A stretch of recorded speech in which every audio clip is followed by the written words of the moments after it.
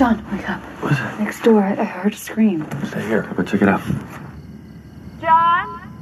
Is everything all right? Oh my God, you're covered in blood. Go back inside. It's not mine. It's not. Go back inside and call an ambulance right now. Go!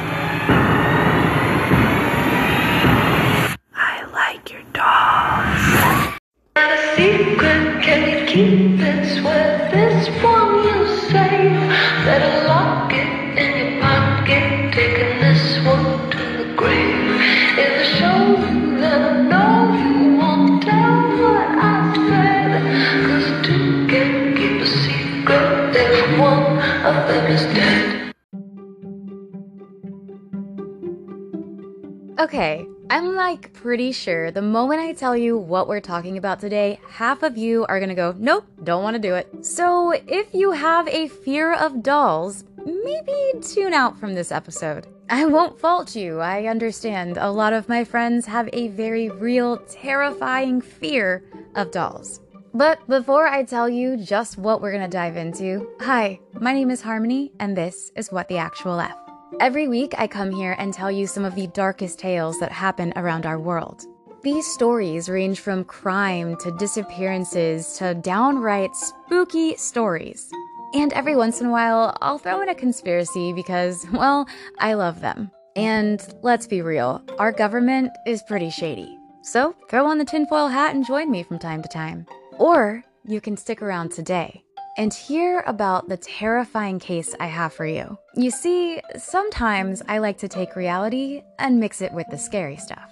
There's one thing I've learned in my research. I know I say that every week, but this is true. If it's based on a true story, we want to know about it. And if you throw in the paranormal, we really want to know about it. Because everybody wants to know what's there after. After all of this, what's next? Or, to some of you, there's just nothing. But the truth remains, we don't actually know. So when we see a true story entangled with the paranormal, we, as a public, as a consumer, we dive in. And that's exactly what many of us did in the series of The Conjuring. Oh yeah, I warned you. Fear of dolls. Well, here we are. Today we are going to talk about the very true story of the original Annabelle doll. The story that begins when she began terrorizing her first owner in the 1970s.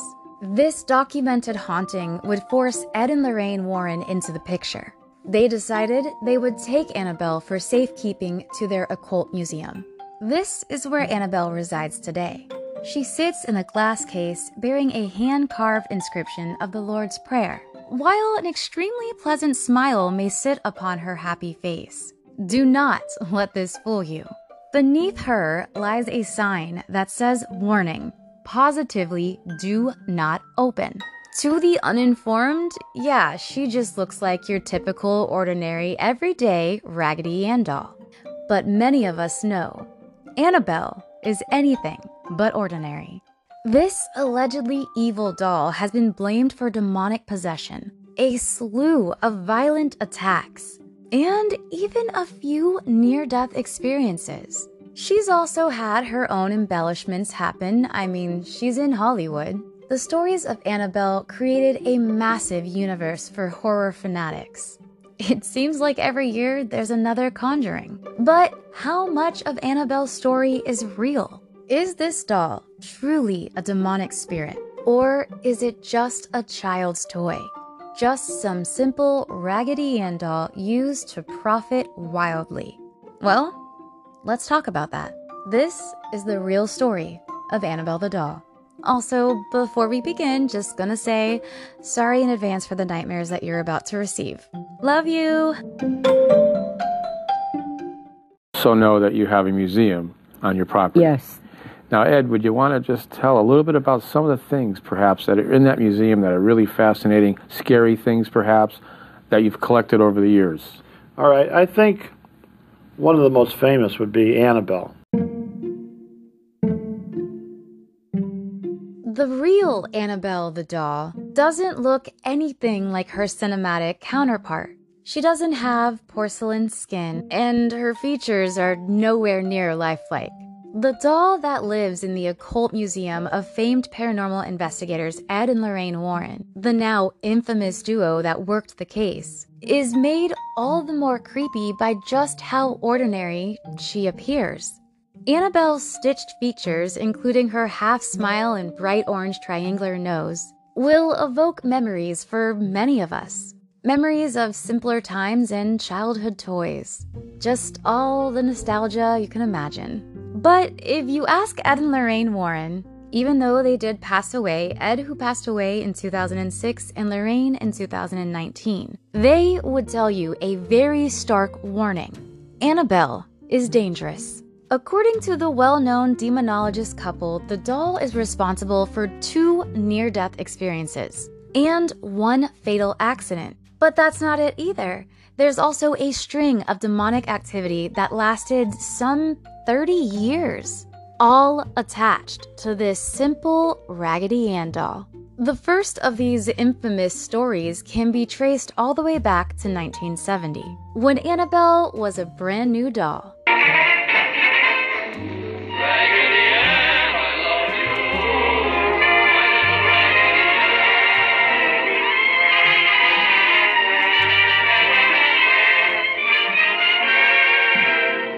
A story came to the Warrens by 2 young women and was retold for years after by the Warrens themselves. Here's how the story goes. The Annabelle doll had been given as a gift to a young nurse named Donna, or Deirdre, depending on the source.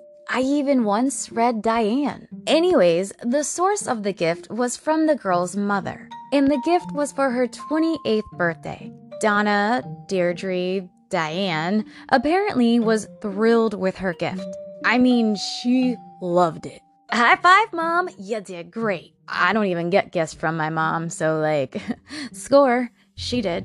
Anyways, so she brought the gift back to her apartment and shared it with another young nurse who was her roommate named Angie. Yeah, apparently she loved it so much she was like, hey, roomie, I got a gift I think you're gonna like too. Look at that! Isn't it cool? I have never in all of my existence had a friend just need to show me one of their dolls, but, to each his own. At first, the doll was this adorable accessory according to the girls. They actually both really liked her just being around the house. She would sit on the sofa in the living room and greet visitors with her colorful looks, just this adorable little Raggedy Ann doll to welcome you.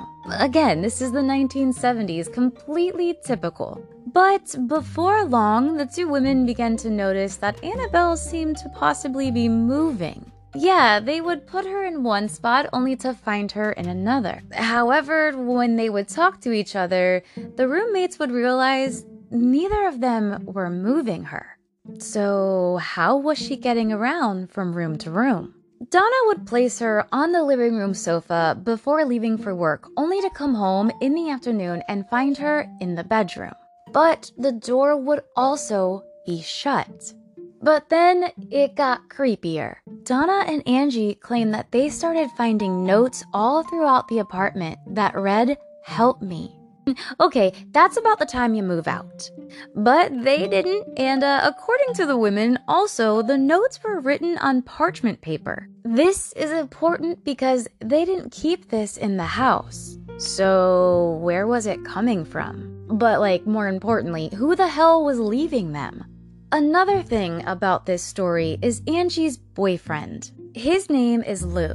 And one afternoon while he was in the apartment and Donna was out, he heard some noises coming from her room. At first, he thought that someone actually broke into the apartment. But when he busted in the room and started looking around, he actually found no signs of anybody. However, he did find Annabelle, and she was lying face down on the ground. Now, there are some versions that say that he was attacked the moment he entered the room, and some even weirder ones that the doll attacked him while he was sleeping. But according to Ed and Lorraine, the actual case is when he walked into the room, he saw Annabelle laying face down. My little Raggedy Ann, I love your blue button eyes. They're just like stars in the skies. Raggedy Ann, I love you. My little Raggedy Ann, you mean the whole world to me. Always together we'll be. Suddenly, as soon as Lou sees the doll, he feels this intense, searing pain on his chest. And according to the story, he looks down to find bloody claw marks running across, well, his chest. So these horrible gashes remain there for 2 days.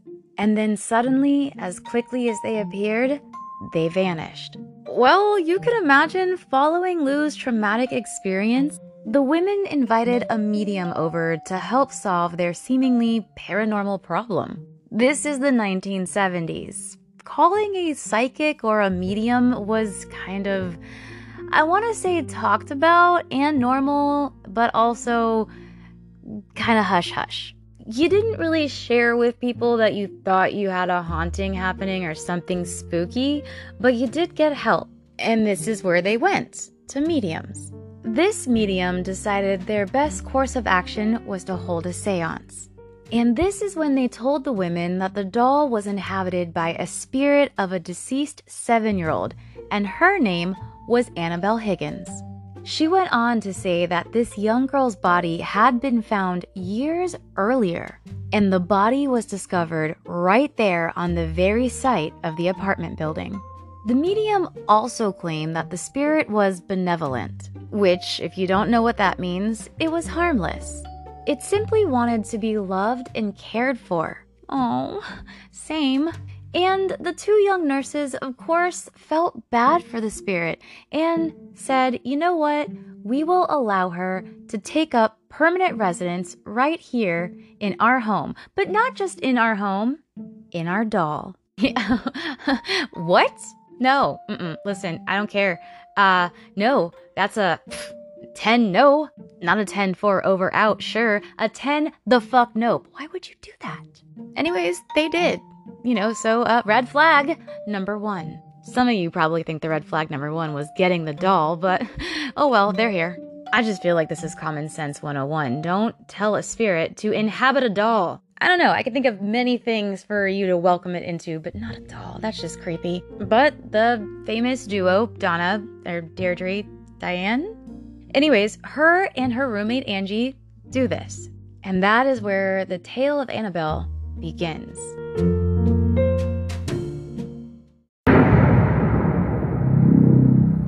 Janice says she's seen your daughter. My daughter has been dead for a very long time.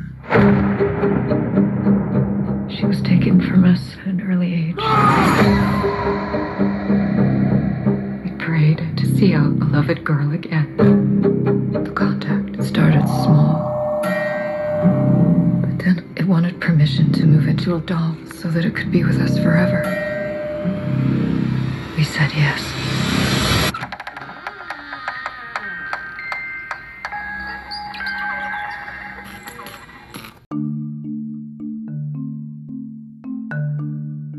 Okay, so as we all could have seen coming, spoiler alert, it doesn't go very well if you invite a spirit to inhabit an object, or like I said, a fucking doll. It didn't go well. Darn it, you don't say. So eventually the ladies, in an attempt to rid their home of whatever had now inhabited and they welcomed to stay, they called on an Episcopal priest. This man was Father Hagen. Father Hagen then contacted one of his superiors. I mean, it's not like the guy had Google. He had to reach out to somebody and be like, hey, these girls say that this doll has like some sort of entity in it. You want to like send somebody over and just check it out? So his superior, who was Father Cook, then alerts Ed and Lorraine Warren. And this is where the two come into the picture. As far as Ed and Lorraine are concerned, the young ladies' trouble really started when they began to believe that the doll deserved some sort of sympathy. The Warrens believed that they were actually dealing with a demonic force that was searching for a human host. So, when they felt bad by hearing, this spirit of a young girl just wanted to be loved and cared for, therefore they were like, oh, you poor thing. Well, hey, we have this doll. You're welcome to, live in it. Yeah, according to Ed and Lorraine, that was a big no-no. I don't know who else said that. Couldn't have been me. I mean, I know I wasn't alive in the 70s, but still, use your fucking head. Also, fun little fact that the Warrens believed. Just a little fun little tidbit about Annabelle, or at least that's what they were calling it, Annabelle. It wasn't some benevolent or nice soul that was just lost and sad and alone.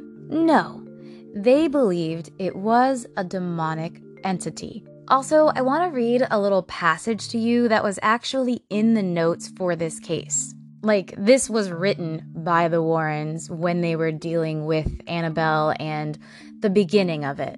Quote, spirits do not possess inanimate objects like houses or toys. They possess people.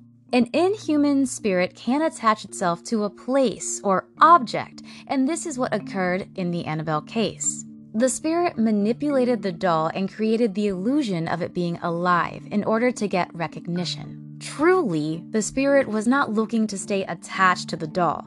It was looking to possess a human host. But it didn't turn out to be a game. It turned out to be one of the most horrifying experiences they'd ever have in their life. Mm-hmm. And I've talked with people just recently, as recent as 2 months ago, who know the two nurses.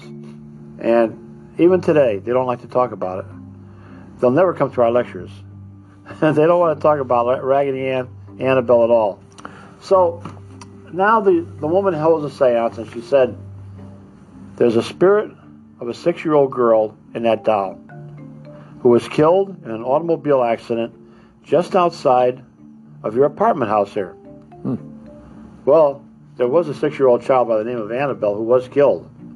But God does not allow the spirit of a child to go into a doll. This was a demon who was posing as that little child to create sympathy to these two young women, which it did. So the Warrens immediately were like, yeah, okay, there are signs that there may be a demon involved here. I'm just gonna take a shot in the dark and say, I think that's what it is. This doesn't seem like a nice little sweet girl. Of course, I don't know, some moms out there that have daughters might go, you've obviously never raised a little girl. They're demons. I'm kidding. I have a boy. He is a demon. So, I get it. But no, all jokes aside, the Warrens did believe they were dealing with a demonic possession of demonic entities. Something very inhuman and evil was there. They were seeing things like demonic possession, including teleportation. According to notes and documentation of the case, the doll was moving on its own. There was even materialization. Again, like I said, that parchment paper that had the notes. The ladies didn't have parchment paper in their apartment, but somehow these notes were being created on it. So it was materializing out of nowhere. David Blaine and Chris Angel ain't got nothing on Annabelle. Sorry, let me continue. Oh, they also noted that, quote, the mark of the beast is what happened to Lou's chest. Yeah, so apparently, according to Ed and Lorraine, and many, many paranormal researchers and investigators actually do follow suit with this. So, I'm not pointing it out in any kind of shitty way. But there's a saying that apparently if you get 3, marks, like a claw mark, it's kind of like a mocking to the Holy Trinity, so it's considered the mark of the beast. The Warrens also subsequently ordered an exorcism of the apartment to be performed by Father Cook. You know, the one that called them and was like, yo, what's going on here? Can you go check it out? Well, now he's back, and now he has to exorcise the demon. Sorry, my inner Jim Carrey just came out. Oh, yeah! Can you feel that, buddy? Huh? I have exorcised the demons. This house is clear. Lou, a fiance of one of the girls who received this doll from her mother, Lou had a terrible nightmare. He was laying on the couch. Annabelle's on the other end of the couch in this apartment. And he woke up with a start, and he started to sweat. And he said, geez, I just had the worst nightmare. And Donna, who owned the doll, looked at Lou and said, "What happened?" He said, "I had the worst nightmare in the world. I had a dream that this doll was crawling up my leg, finally started strangling me to death." He was very eerie. What he did, though, is he took the doll and he grabbed it with both hands off the couch and he threw it across the room. And as he did, he said, "This is just a Raggedy Ann doll. It couldn't hurt anybody." As he did that, 7 psychic wounds appeared on his chest, 4 on his chest, 3 on his stomach. The kind of wounds where it looks like a scratch mark where blood would come through his t-shirt. And that's when they knew that they weren't dealing with anything that was human. I'm gonna cut into these mid-break audios for 1 second. As I'm here doing my research about Annabelle, I stumble across the story you just heard. It sounded familiar to me, but a little bit different as well. And this is why it's hard to believe things that we hear around the world. Because everything is just a game of telephone. Here is that very same story told by Ed himself. This is from a broadcast of a reporter going to the Occult Museum, and this is what happened. This is the origin of the tale that is now told there. Get rid of the doll, burn it, throw it away. He wanted to get rid of that doll. He fell asleep one Saturday afternoon. And the doll was put right across from him on a couch. And the girls were fooling around saying, "Well, now, Annabelle, you help us to clean up." Just like it was a little kid. Yeah. All of a sudden, he woke up with a start. He was sweating. He said, "My God," he said, "what a nightmare I just had. I dreamt that Annabelle there was strangling me, and he had marks on his throat. Was it psychosomatic?" Well, he walks over to the doll, he picks it up, and looks at it, and throws it right across the room. "You're nothing but a rag doll. You couldn't hurt anyone." With that, 7 slashes appeared on his body, 4 in the chest and 3 on the stomach. The blood came right through his shirt. Now they were all frightened. Things were flying around the room. They called the High Episcopal Canon in Hartford. He called Father Richard Nolan. Father Nolan called us. We went to the house. Exorcism was performed immediately in the home and over the people.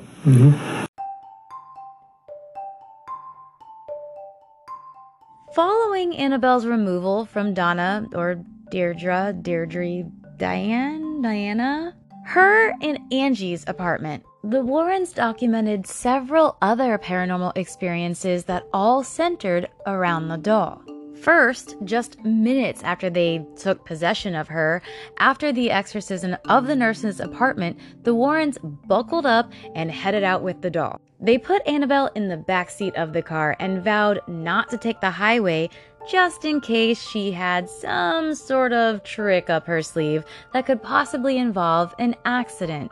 They didn't want her to have the upper hand, so they were like, "Nah, we're gonna take the back roads, this bitch is gonna be buckled in the back, and we're good."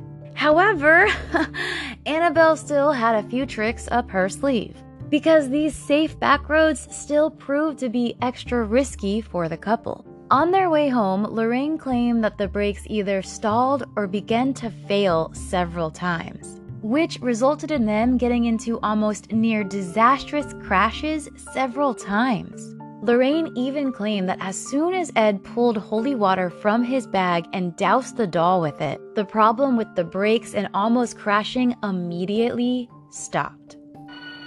Don't your parents keep any creepy stuff around? And keep it all locked away in a room so that we're safe. It's not really good for anyone to go in there.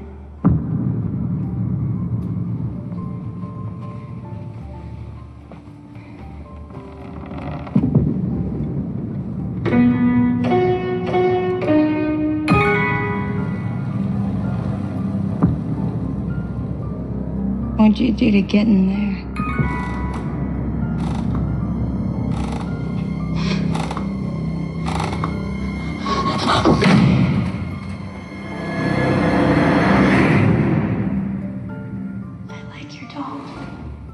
Upon the couple arriving home, Ed and Lorraine placed the doll in Ed's study. There, they began reporting that the doll would levitate and move all over the house.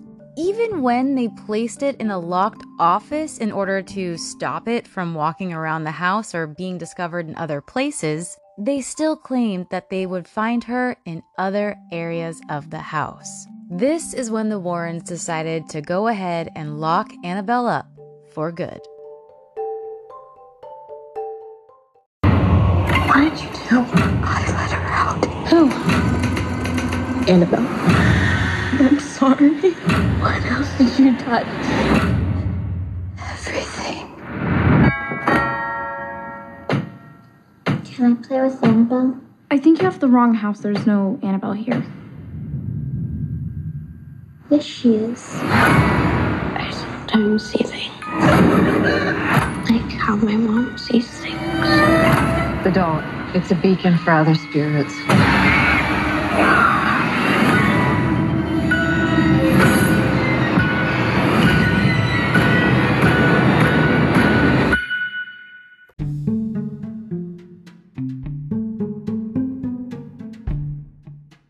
Because Annabelle seemed to be a special, creepy case, the Warrens decided to have a specially made glass and wood case just for Annabelle, upon which they had inscribed the Lord's Prayer and St. Michael's Prayer as well. You know, you gotta be safe, gotta double up the power. For the rest of his life, Ed would periodically say a binding prayer over the case. He did this to ensure that the sinister spirit that he believed inhabited the doll would remain good and trapped right there in the case. Now, since being locked up, Annabelle the doll hasn't moved again, although it is alleged that her spirit has found ways to reach out to us. Yeah, so she might not be walking or talking, but she's causing some little bit of some booze and some ass. She's being fucking creepy, like that's just the bottom line. And I'm gonna tell you how. One time, according to claims, a priest came to the museum and decided to pick up the doll. You know, do a little, oh, you're nothing but a doll, you have no demonic abilities. Just flat out mocking it. Ed, of course, was like, I don't think you should be doing that. Ed specifically warned the priest, do not mock Annabelle's demonic power. But the priest was like, it's just a doll. On his way home, the priest was involved in a near-fatal crash that totaled his brand new car. He claimed that he actually saw Annabelle in his rear-view mirror just before the accident occurred. Again, this is a story that has been told time and time again. Now, that's not the only case though. There's another tale about several years later where another visitor of the museum came across Annabelle. They decided to tap on the glass. And as they did this, they began laughing and saying how silly she was, and they just didn't believe in her because, of course, she's nothing but a doll. Well, on this person's way home, he reportedly lost control of his motorcycle and crashed head-on into a tree, which killed him instantly. Oh, and also, in this one, he had his girlfriend with him who just barely survives. Sometimes when you read about his story, the girlfriend warns him beforehand not to mess with Annabelle. You know, one of those, but it says right there, you shouldn't do that, so don't do it. I don't know why I made her ditzy. I'm sorry. I have no idea why I did that. But what I'm saying is, according to the source, sometimes the girlfriend is mentioned beforehand, but nevertheless, whenever you read about this specific tale, the girlfriend barely survives the wreck. Also, anytime you read about this one, the girlfriend claims that at the time of the accident, the couple had been laughing all about the doll. I can't tell you how many times I go somewhere and afterwards I'm like, that was just so hilarious. I can't believe you did that. You tapped on the glass. No, like never actually. If anything like odd or crazy happens that I just like chuckle to myself, well, I don't make a point to be like, that was hilarious, especially like on a motorcycle. How the fuck are you hearing each other?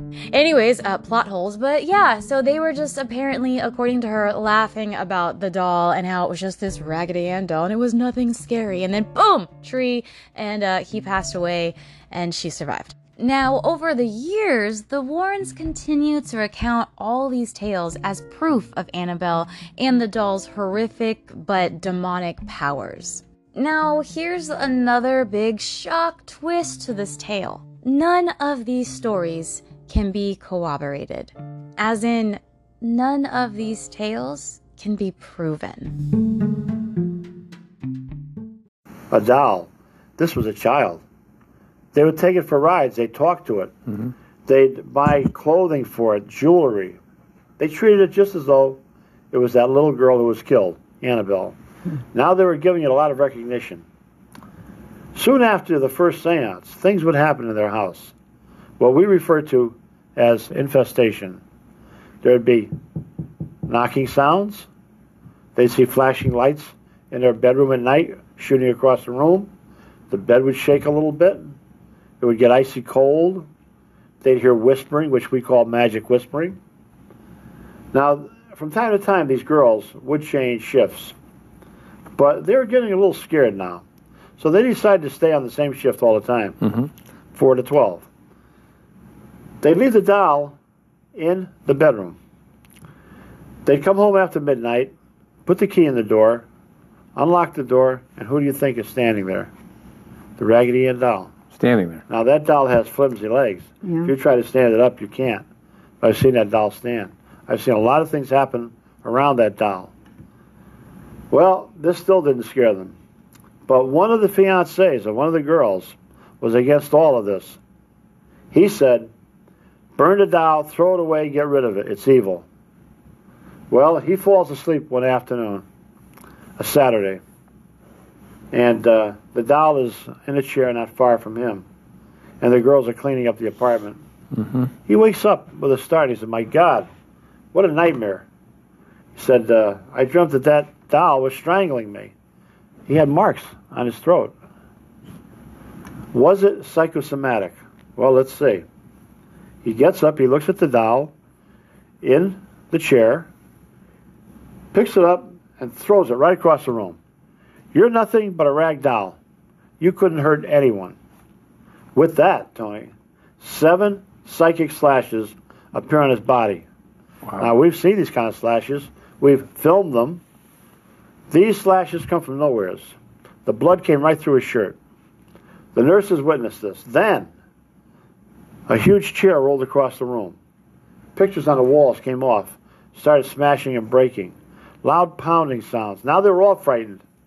They called the High Episcopal Canon in Hartford, Connecticut. He called Father Richard Nolan, an exorcist, and Father Nolan called us. You see, the name of the young priest and the motorcyclist were never divulged. You'd think if somebody wanted to share this tale and was so gung-ho to make sure that it never happened to anybody else, they would at least have some way for them to verify. Also, neither Donna, Deirdre, Diana, Diane, or Angie, the 2 nurses, Annabelle's very first victims, they never came forward with their story about the doll. Neither did Father Cook or Father Hagen, or whichever father that Ed is stating, as he has been caught using different names. Well, these fathers have never appeared to have been mentioned in exorcisms or of Annabelle ever again.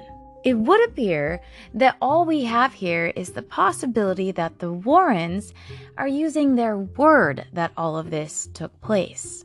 Whether or not any of these tales of hauntings that center around this doll actually took place, the stories that are left behind and made word of mouth spreading around everywhere were all that is needed for Hollywood. And as we know, we have these hit movies all about Annabelle. However, these movies took a story about a doll. And I say story because what we know about Annabelle is considered to be, quote, factual. But the only sources are Ed and Lorraine. So he took what a couple has stated that nobody has backed up and added his own pizzazz.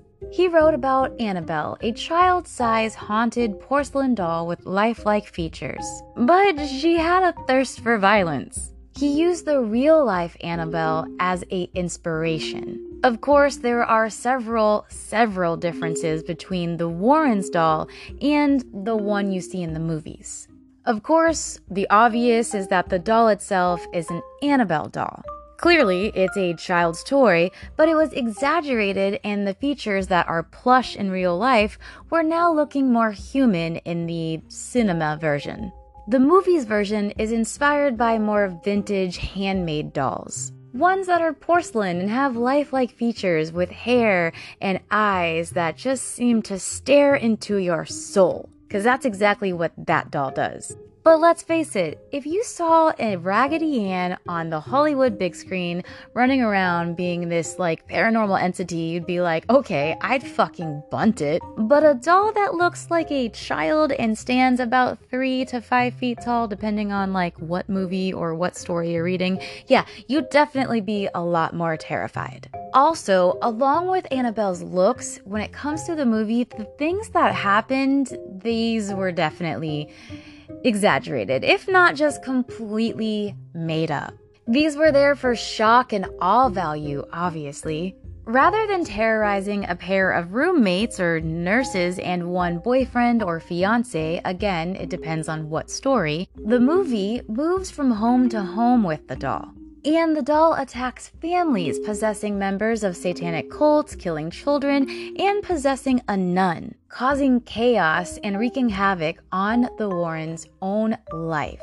Despite the fact that the real Annabelle only has one alleged murder under her belt, Mr. Wan invented enough destruction around this entity for several successful movies. And there's probably gonna be some more. I mean, come on, like we really do love creepy shit. But I have a question. Can you really use based on a true story if the story you're basing it on can't be proven?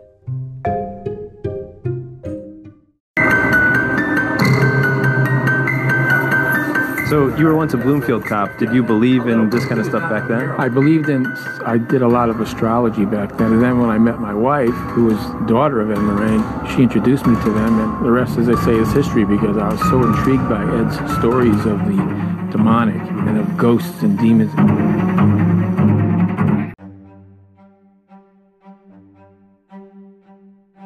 Now, as I said, Ed and Lorraine have both passed away. And as I tell you more about this and we dive in a bit, I don't want any of this to come across as though I am being any kind of negative toward them. They are not alive to defend themselves, but I will state that a lot of their stuff has come into question. But nonetheless, their museum and their legacy is continued on by their daughter Judy and her husband Tony Spira. You see, until his death, Ed considered Tony his demonology protege, his entrusted partner who was learning the ways. And he believed that Tony could continue on taking care of the museum and all of the artifacts should Ed pass away.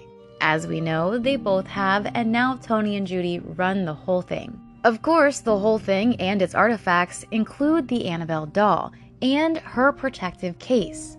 Just like Ed and Lorraine, Tony warns visitors of Annabelle. When he was once asked, "Is the doll dangerous?" he responded with, "Yes, it is the most dangerous object in this museum. Yes, yes, yes." But, hate to be the bearer of bad news, but the Warrens do have a very complicated relationship with the truth. Though they became practically household names for their involvement in the Amityville horror, and the inspiring of The Conjuring, their work has almost entirely been completely debunked. Just remember that next time you watch one of the movies. An investigation by the New England Skeptical Society proved that the artifacts in the Warrens Occult Museum were most definitely fraudulent. They even cited that they found doctored photos and exaggerated storytelling that was accounting for basically everything. But for those of you who may be doubting Annabelle now, Tony says that you can come on down and play a little game of Russian roulette with her. Now, I don't mean this with a gun, because there may not be any bullets involved. But according to him, you'd be risking your life. Hi guys, Tony Spira here. If I look a little hot, it's because I just got the lawn outside of the Warren property. And I sweat probably about a gallon of water. I feel better now, though. I was getting a little lightheaded. But I had to do it, and I tell you, I'm in here in the museum because of the rumors that Annabelle has escaped. Now, I'm here to tell you something. I got to tell you something. I don't know if you're going to want to hear this or not, but Annabelle did not escape. Annabelle's alive. Well, I shouldn't say alive. Annabelle's here in all her infamous glory. She never left the museum. Remember, I have high-tech security here. If she had left the museum, I'd instantly know if something happened or if somebody broke in. I have good alarm systems here, and the police are very good to respond. They respond within a couple minutes, maybe, if that. But Annabelle's here, and she didn't go anywhere. She didn't take a trip. She didn't fly first class, and she didn't go out to visit her boyfriend. So, you know, here she is. So let's put the rumors to rest, guys. I was going to go Facebook Live or YouTube Live, but for some reason I couldn't get a signal out here. It wasn't as strong as it normally is. But for now, I'm going to sign off, and I appreciate all the concern. I'd be concerned if Annabelle really did leave, because she's nothing to play with. Okay, guys, till next time. Bye-bye. The very real-life fears surrounding the real Annabelle doll only flared up even more in August of 2020, smack dab in the middle of quarantine, when reports began surfacing that Annabelle the doll had escaped from the museum, which, by the way, closed down, at least temporarily, due to some issues starting in 2019. I'm not positive if it's back open. I don't know. COVID's really fucked up a lot of shit, so I don't know. However, these rumors quickly spread all over social media. The reports were quickly outed as inaccurate, and Tony himself soon posted a video of himself alongside Annabelle and admitted she was there, and it was just some false stuff being spread over the internet. But maybe that's all Annabelle is. A false story spreading across the internet and across our reality, being told as true. I mean, how true can something be that you can't find an original source for? I don't know. Again, as always, you can be the judge.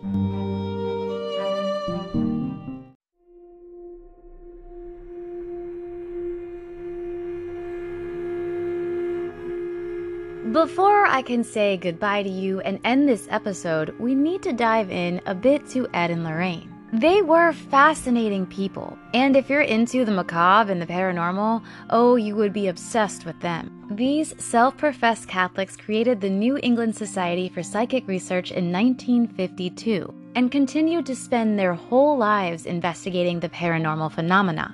Ed Warren styled himself as a, quote, demonologist, despite never having gone to any seminary. Instead, he actually went to art school. Fun little fact. Lorraine Warren claimed that she was clairvoyant. A clairvoyant is a person who claims to have a supernatural ability to perceive events in the future or beyond any normal sensory contact. Basically someone who gets visions. But there is a lot more to it, and that's just kind of a quick little layman's terms, I guess, just to sum it all up for you. Together, the couple became extremely famous for all of their work into hauntings and so much more. Not to mention all of the best-selling novels that are based on their cases and the horror franchise as well. However, the Warrens aren't only known for being these world-renowned paranormal investigators. No. They are also known for being grifters. If you don't know what that is, it's basically a con artist. It is a person who engages in petty and small-scale swindling. You see, Ed and Lorraine claim that they investigated nearly 10,000 paranormal cases in their lifetimes. Now, if they investigated one case per day, that would take them about 27.5 years. That's without taking any weekends off. As we can see from their books and, of course, the Conjuring universe, some of these cases take days or even months to resolve.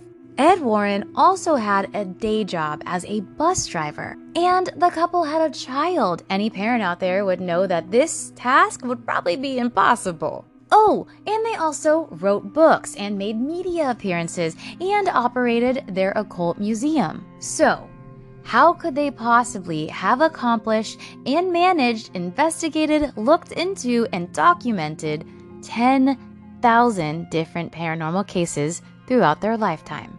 I'm not saying they didn't. I'm not. It can be done, as we know. But was it really? Was it? Was it? So, what's the catch? There was a crime, a murder. In the house? Several people, a family. The accused claims he heard voices coming from within the house.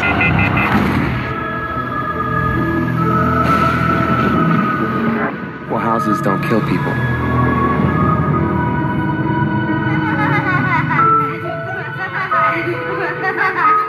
To a perfect house, and to a perfect family.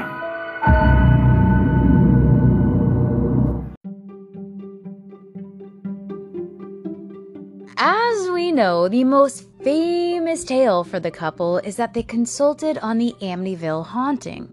The book that originally tells the story of this haunting and mentions the Warrens by name was published by Jay Anson in 1977, and this book would go on to become a bestseller, also becoming a movie adaptation. The original adaptation would go on to become one of the highest grossing independent movies of all time. However, what's crazy about that, with all of its fame and everything that we know, the book and movie have all been famously debunked.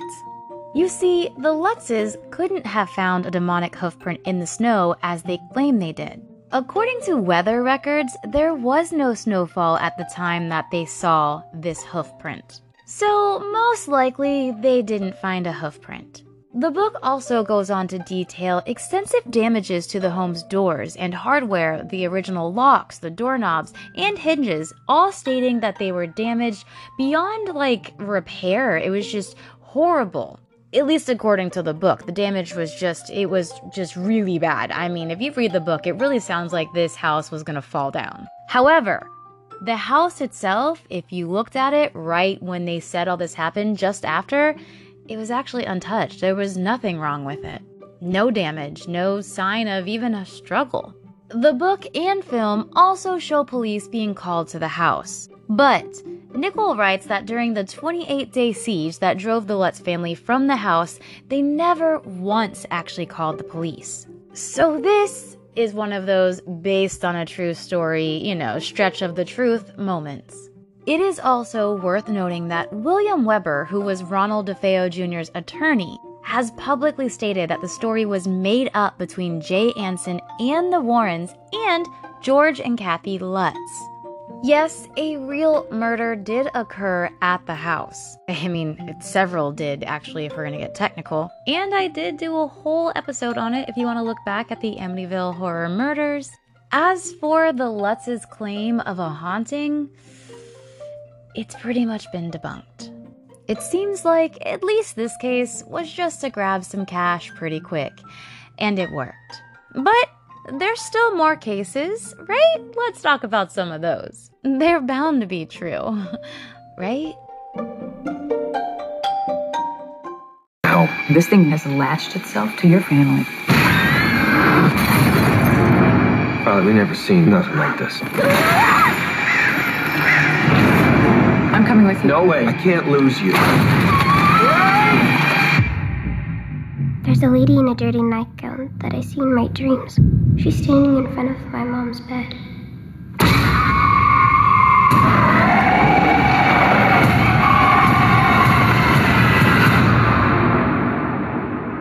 Do you want to see him? Yeah. When the music stops, you see him in the mirror standing behind you.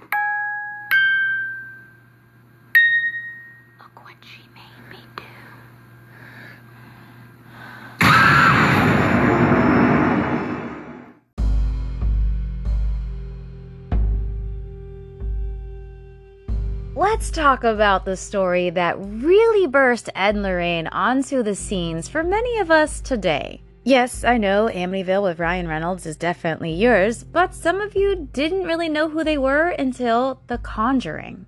The Conjuring movie was a real-life haunting claimed to be experienced by the Perron family. Both Lorraine and one of the Perron children have confirmed the movie is accurate. However, the woman who currently owns the home where the Perrons lived, Norma Sutcliffe, says the movie is, quote, complete fiction. She even made an hour-long video about all of them.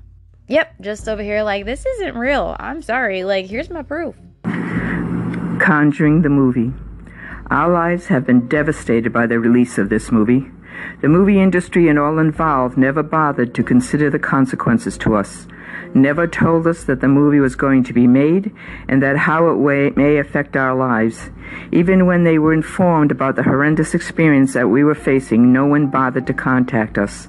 I am the current owner of the farm where the Perrons lived during the alleged events of the 1970s, when the Warrens also became involved with the family. Only due to the presence of the Warrens were this movie created. When I discovered the Perrons' name and the name of the town was used, I was infuriating. It was then that the realization how the occult followers was able to so quickly gain our personal and private information. We will never feel safe or secure again. We have forever lost our sense of peace and privacy. And as long as we live here, we will never feel that peace and for anyone else in the future. We were left on our own to cope with this assault. We are so angry and frustrated. We are experiencing anxiety and stress when we should be enjoying our home and our retirement. It is enough for us to have to deal with serious physical problems without having to face people stalking, harassing, and trespassing at all hours into the middle of the night, who believe they have the right to maliciously and willfully invade and violate our home and our lives, and to threaten our well-being both emotionally and psychologically and physically. We never had to post our property. Now it angers me every time I come and go from our home to have to see what looks to me like a circus with signs all around the property and ropes and chains and flags. But worse, it does not stop the trespassers. According to her, everything about the Perron family and what they experienced at the house, including the Warrens being involved, was all embellished and mostly fake. It was just a falsehood told to the media to get money, just like what is claimed about Amityville. This is my home. Get out now. No, this is not your house. Now, what's your name? My name is Bill Wilkins, and I'm 72 years old. What do you make of that voice? Sounds confused. Is he senile? The voice on this tape is coming from an 11-year-old girl.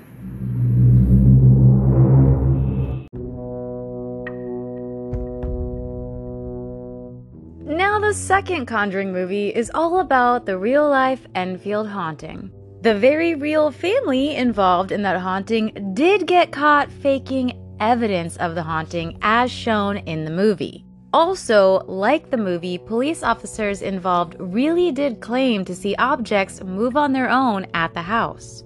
However, as far as the Warrens are involved, people involved in the case say unlike the movie in real life, the Warrens showed up, quote, uninvited, and then left just the very next day. Yeah, so they didn't really play as big as a role as they'd like you to believe in the movies.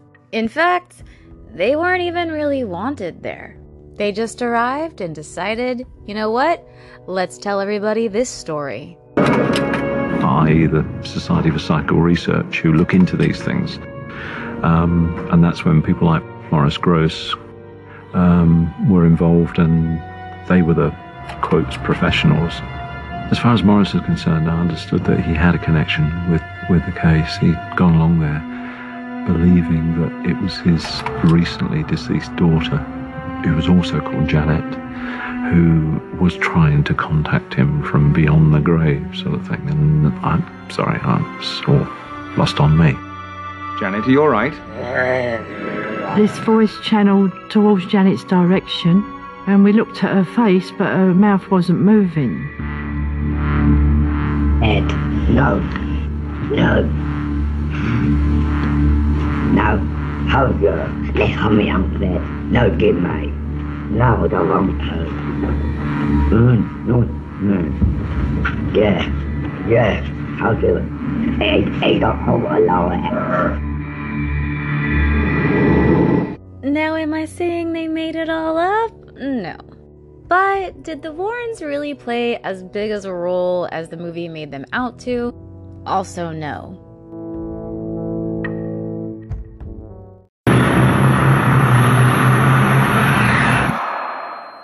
So check it out. They'd held seances in this house. People not only contacted the dead, but made things appear. There is something in this house. Something no longer living and not yet passed over. What happened in the house? Something evil. And it wants your son.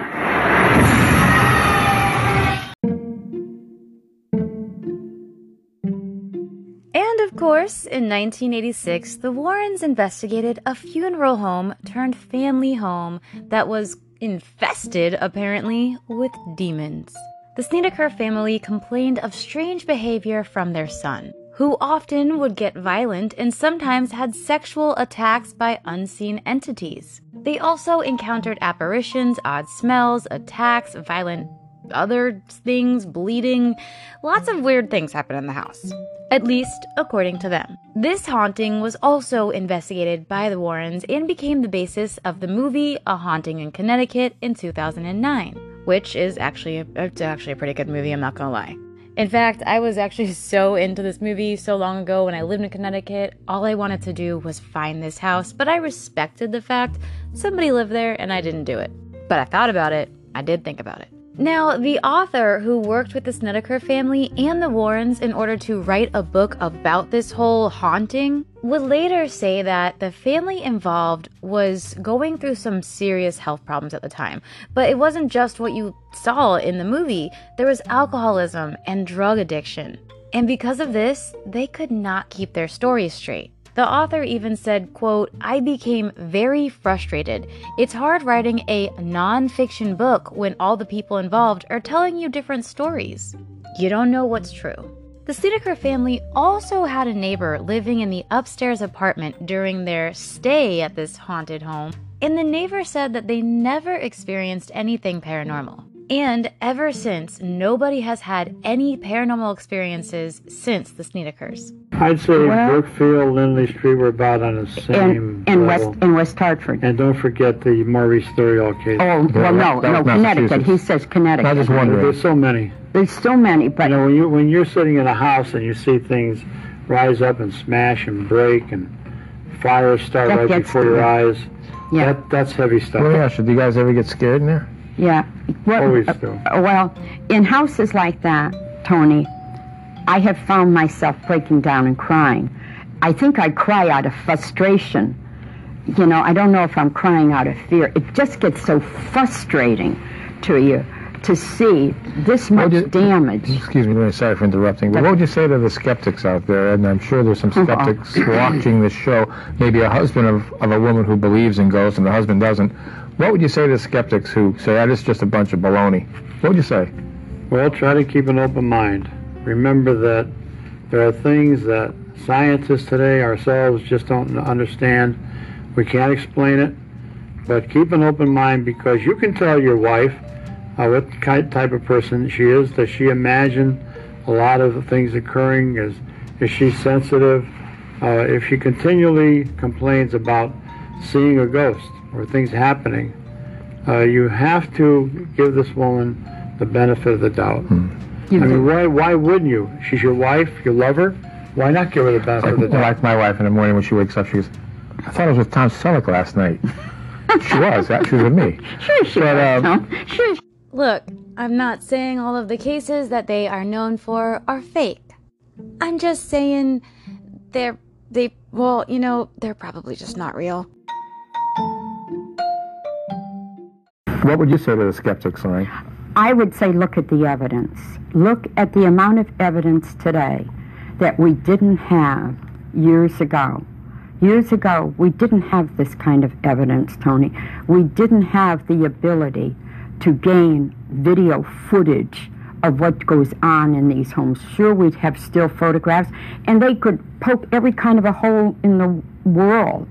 But you know, in your heart of hearts, it's real. You know, in your heart of hearts, that it's real. We're just about out of time.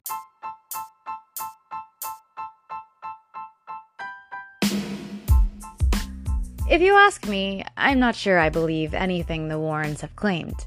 This isn't to degrade them or assault their character in any way, shape, or form. It is just simply because the sources behind their claims are very murky. Do I love the thought of a Raggedy Ann doll wreaking havoc and killing people from behind a glass case? Yeah, that sounds pretty rad. It's like Chucky's evil girlfriend. But do I genuinely believe that Annabelle is actually a danger? No. Am I gonna go test it out at the museum? Also no. I'm not gonna tempt fate, because just in case it really is something dangerous, I don't want any part of that. But I would love to know what you guys think of the Warrens and Annabelle or any of their other cases. If you'd like, you can go ahead and do a quick Google search and you will find that a lot of their work has been debunked. It is kind of sad because a lot of it was interesting and really fun to kind of like imagine was really happening, but when you find out that so much was just falsified, it's like womp womp womp, okay. But that's sadly the kind of stuff that actually discredits a lot of things in the paranormal field. People wanting to draw attention to the paranormal by making false claims doesn't help. It only hurts it. And sadly, it seems like the Warrens, although they were trying to, I genuinely think, do good, maybe it wasn't all just to get money. Maybe they really did believe in the paranormal and wanted to show people something. Get them to really believe. But instead, it really just hurt everything. So, if you believe them, fantastic. If you don't, also fantastic. But that's what I have for you today. If you'd like to send me an email, you can do so at whattheactualeffharmony@gmail.com.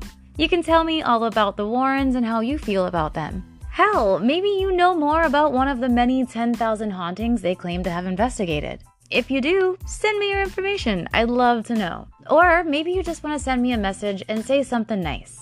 A few of you actually did that this week and it made my days. So if you have done that, thank you. If you also want to send me a message and say, hey, Harmony, your podcast sucks, you can do that too. Freedom of speech doesn't bother me. So, anywho's, it's time for me to say goodbye. I love you guys. I hope you have an amazing rest of your week, and I can't wait to talk to you on the next episode. Y'all, please stay safe out there. The last thing I ever want to do is tell a story about one of you. But until next time, keep wondering what the actual F is going on with our world. Love you. Bye.